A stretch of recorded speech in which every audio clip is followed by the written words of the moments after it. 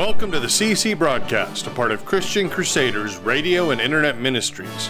This week we'll be hearing from Reverend Steve Kramer, our radio preacher, and his message, Your Hope in the Midst of Suffering. A simple fact about living in this world is this: suffering happens. Today we're going to take a look at an Old Testament passage that teaches us how to best navigate turbulent times of suffering when they come our way. We begin our worship in the name of the Father, the Son, and the Holy Spirit. Let's pray. Almighty and eternal God, you know our problems and weaknesses better than we ourselves.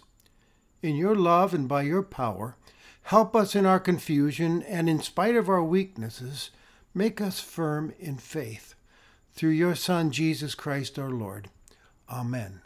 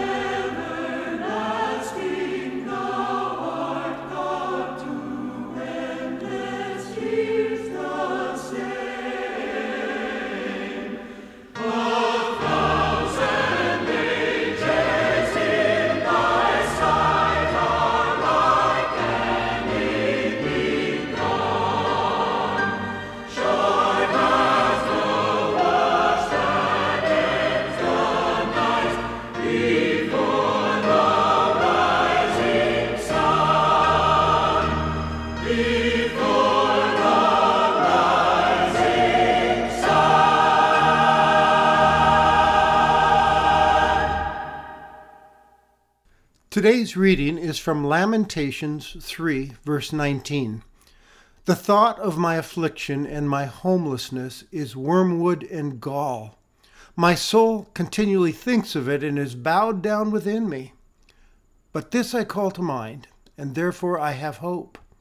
The steadfast love of the Lord never ceases. His mercies never come to an end. They are new every morning. Great is your faithfulness. The Lord is my portion, says my soul, therefore I will hope in him. The Lord is good to those who wait for him, to the soul that seeks him. It is good that one should wait quietly for the salvation of the Lord. When all thy mercies, O my God, my rising soul surveys, transported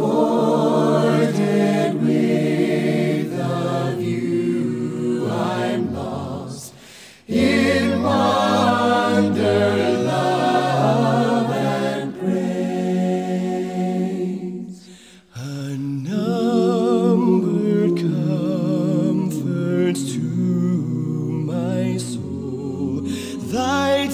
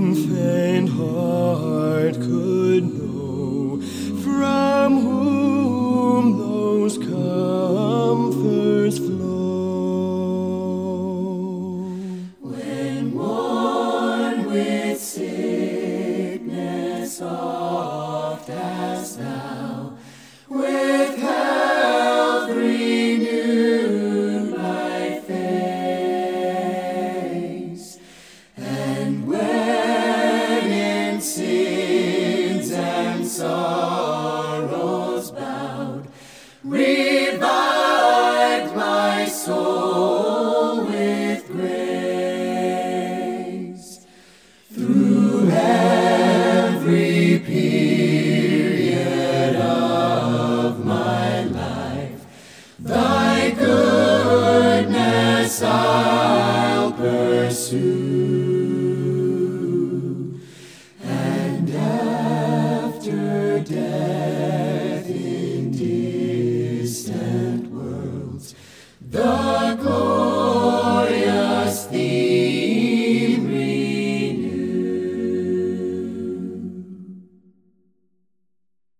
My mother suffered greatly most of her life. She had a crippling disease called lupus, which whittled away at her body, restricting her mobility, leaving open, painful wounds at her joints. It disfigured her fingers so that they wouldn't work properly. She was in continual pain, always fatigued. She eventually even lost a limb to the disease, and it was the culprit behind having her life cut short at age 59. It was painful to observe this happening to her and brought suffering to those close to her, like my dad, who did everything in his power to keep her comfortable and keep her going and enjoying life as much as possible. He suffered right along with her. I remember him asking me one evening, though, as the two of us were driving somewhere, why is this happening to her?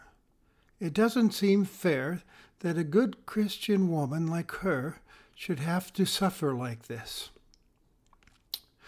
What I've described here is not an uncommon scenario, is it? Suffering happens. It's everywhere. It's unavoidable. And its scope often overwhelms us.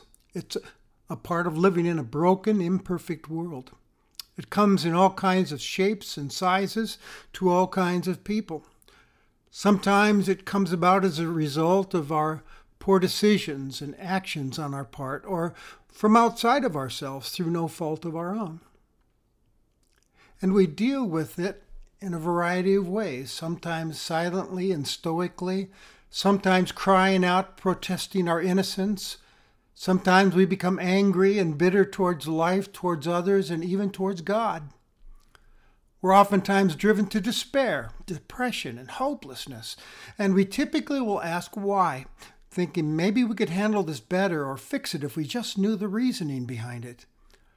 But more often than not, there is no specific reason, and it typically won't fix things anyway. We're better off, actually, moving from the intellectual question of why to the survival question, how? How do I get through this? Well, today's passage has a valuable truth to teach us in answer to that question. It comes from a time when God's people were experiencing great suffering as a nation. And behind this suffering was a long, disappointing story of their unfaithfulness and disobedience to God. God, again and again through the prophets, had pleaded with his people to turn away from their waywardness and disobedience and be faithful and obedient to him alone, or there would be serious consequences. But his people wouldn't listen. They would not return to him. So he used the nation of Babylon as his instrument of judgment upon them and wrath. Interestingly, he still promised that someday he would bring them back home to serve him as his rescued people. But they experienced the wrath of God. The Babylonians captured Jerusalem, destroying everything, including the temple. There was nothing but rubble and ruin when they were done with it. Many were killed, and most of the survivors, including their leaders, were deported to Babylon with nothing but the clothes on their back. It looked like God had disowned them once and for all for their unfaithfulness. And now they had lost their precious land, and the future looked hopeless and without purpose for them and without God. They'd lost everything. They were suffering greatly. Dark days. It was in the context of this time in history that the book of Lamentations originated. It's a long lament describing the aftermath of this national disaster and the physical and emotional and spiritual suffering of God's people. It's a communal calling out to God for help. Tradition attributes this book to Jeremiah, the prophet. Well, the passage before us today is actually a personal lament of Jeremiah's, which describes his own suffering and how he is getting through it as one of God's people. In the first 19 verses of chapter 3, he describes the experience of his suffering under God's punishment as living in darkness. It's painful, filled with horrors, humiliation, homelessness, helplessness, and loneliness. He's suffering greatly. He says, because God has become like my enemy, I've lost all peace and happiness and hope. It's a bitter experience for me, wormwood and gall. And as he reflects on all this, he says it's a heavy weight upon his soul. Jeremiah is hurting, inside and out. Have you ever been there yourself? Had you had those moments when everything's caved in upon you and you feel so bad that you can barely stand the thought of facing another day? Body, mind, and spirit suffering, wondering about God. Well, that's where Jeremiah is as this lament opens. He's lamenting, admitting out loud to God his misery, which, by the way, is a good thing for us to do. Get it out there. But then there comes a change of mood in verse 21 of this lament, a movement from despair to hopefulness. Listen to this statement. But this I call to mind, Jeremiah says, and therefore I have hope. He calls something to mind, and it gives him hope to keep him going. What is this something?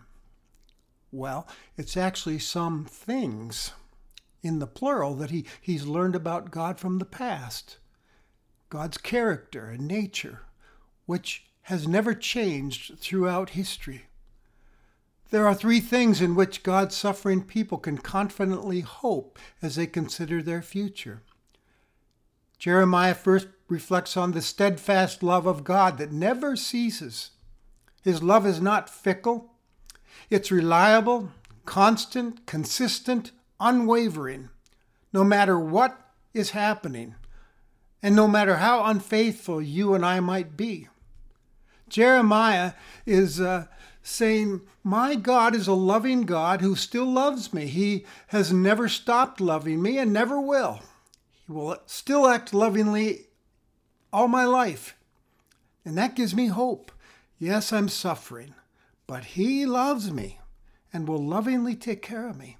Jeremiah could very well be remembering God's description of himself that he gave to his people after saving them from slavery in Egypt.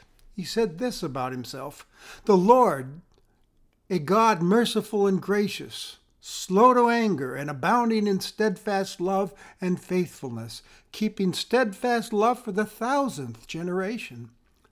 That's a lot of love for a long time. And Jeremiah is probably also remembering his past personal experiences of God's steadfast love in his own life as he served him. We know that he suffered greatly at the hands of his own people, but God was always with him, getting him through all of it. The second thing Jeremiah remembers is God's mercies. He says God's mercies never come to an end. Now, some English translations use the word compassions instead of mercies. The Hebrew word actually reflects an affectionate side of love. In the Old Testament, it's sometimes used in referring to a mother's affection and tender care for her unborn child in her womb. She does everything possible to see to the health and safe arrival of that little one.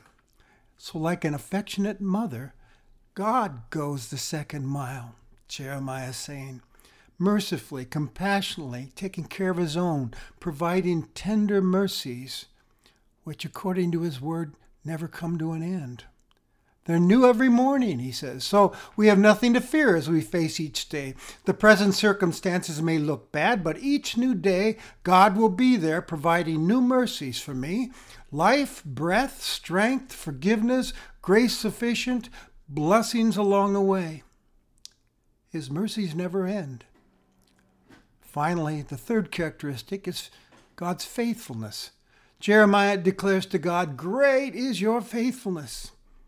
He's referring to God's loyalty, to the covenants that he made with his people over their long history with him, beginning with Abraham, and then to Moses and Israel at Mount Sinai, and then to David in Jerusalem, up to the very time of Jeremiah. God never turned his back on his people or destroyed them. He always kept his word, no matter how unfaithful they were to him. The whole of the Old Testament, from Genesis to Malachi, is about the great faithfulness and loyalty of our God. And this is a cause for hope instead of despair in Jeremiah's life. He's remembering these three wonderful things about God: his steadfast love, his compassionate daily mercies, his faithfulness and loyalty to his own. That is, he has hope ignited within him, a confident expectation for his future. This isn't wishful thinking. This is confident hope. Even in the midst of suffering, he has a solid rock, God, to stand on. So he announces, the Lord is my portion, meaning my faithful provider, preserver, and protector. And therefore I will hope in him. I'm going to keep the faith. He's making a statement of his faith in God, which says basically this: I believe God has both the will and the means to take care of me and redeem every situation I'm in, no matter how grim life appears at the time. He has not abandoned me and never will. He has not left me to fend for myself. I am his and he is mine. I may not know exactly what my future holds, but I know the one who holds my future, and this is my hope. By now, you've probably figured out that all these wonderful descriptions of God are found in a beloved hymn that we love to sing. Great is thy faithfulness, O God my Father. There is no shadow of turning with thee. Thou changest not, thy compassions they fail not. As thou hast been, thou forever wilt be. Great is thy faithfulness, great is thy faithfulness. Morning by morning new mercies I see. All I've needed, thy hand hath provided. Great is thy faithfulness, Lord, unto me. Now we need to ask, was Jeremiah's hope mistaken? Absolutely not. God did not desert his own, but after a period of time, he brought his exiled people back to Jerusalem, still calling them his own, with the purpose of being a blessing and a light to the nations of the world, just as God had promised Abraham. And the fulfillment of that promise, of Israel's being a blessing for the nations, would one day come to pass in a stable in Bethlehem. Jesus, the Savior, would be born. He would grow up and become the Lamb of God who would take away the sin of the world and provide forgiveness for all sinners.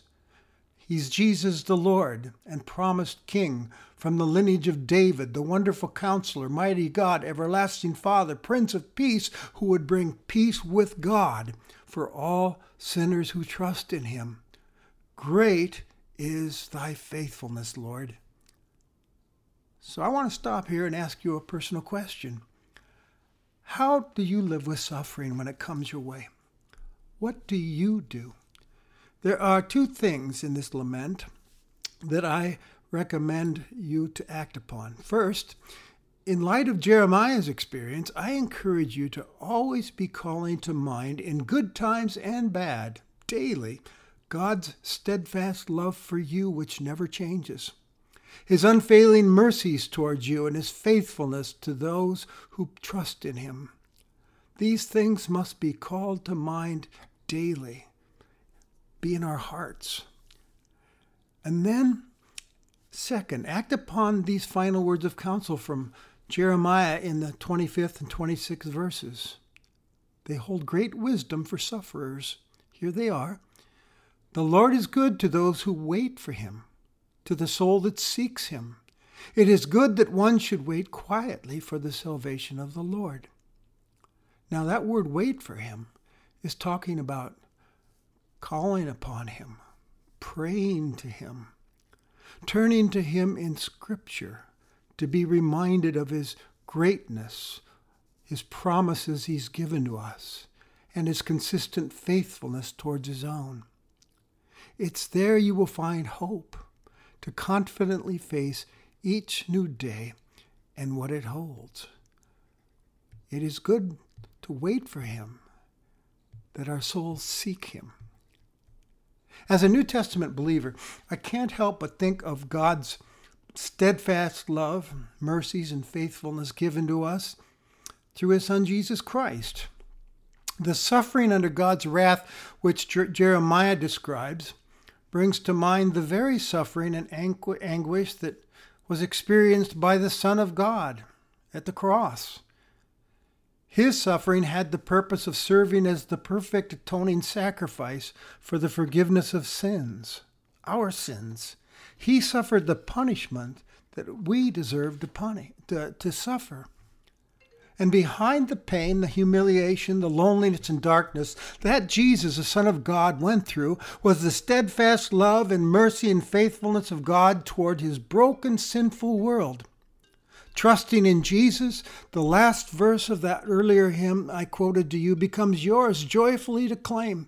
Pardon for sin and a peace that endureth, thine own dear presence to cheer and to guide, strength for today and bright hope for tomorrow, blessings all mine with 10,000 beside.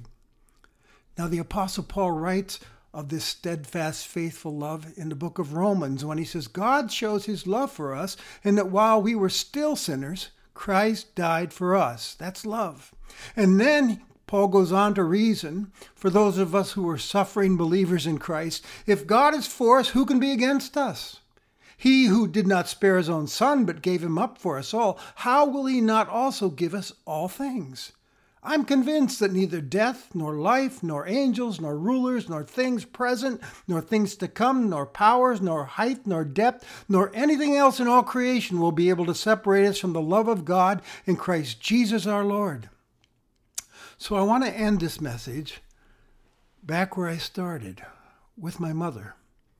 Someone interviewed her a few months before she went to her heavenly home. My father sent me a copy of that interview.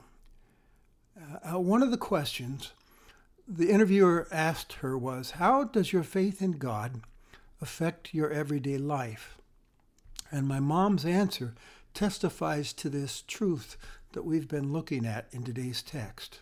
She said this, it's gotten me through a lot of difficult times. I couldn't have done it without faith. I know that. You just can't do these things alone. I've been sick most of my life. I've learned to rely on God. He's all I've got, and it's great to have him. We are now going to use our next hymn as our closing prayer for today. Great is thy faithfulness.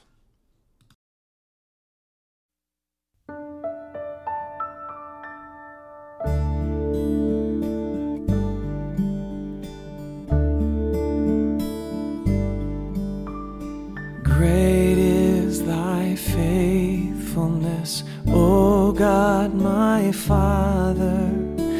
There is no shadow of turning with thee. Thou changest not, thy compassions, they fail not.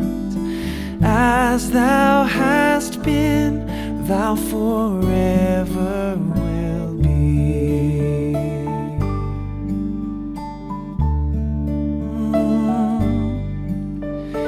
Great is thy faithfulness, great is thy faithfulness. Morning by morning new mercies I see, and all I have needed thy hands hath provided. Great is thy faithfulness, Lord, unto me.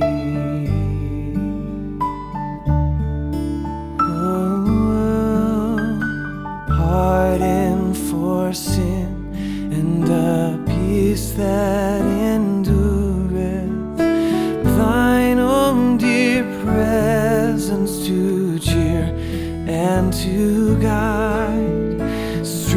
strength for today and bright hope for tomorrow.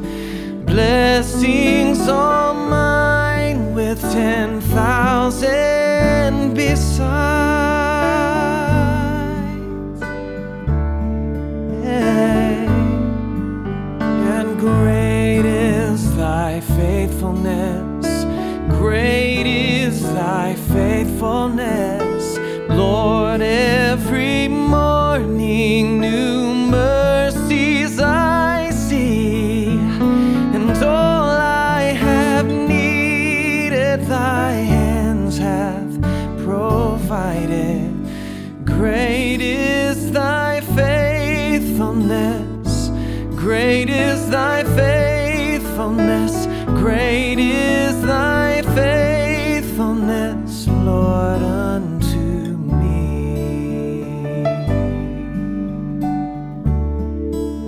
So faithful to me.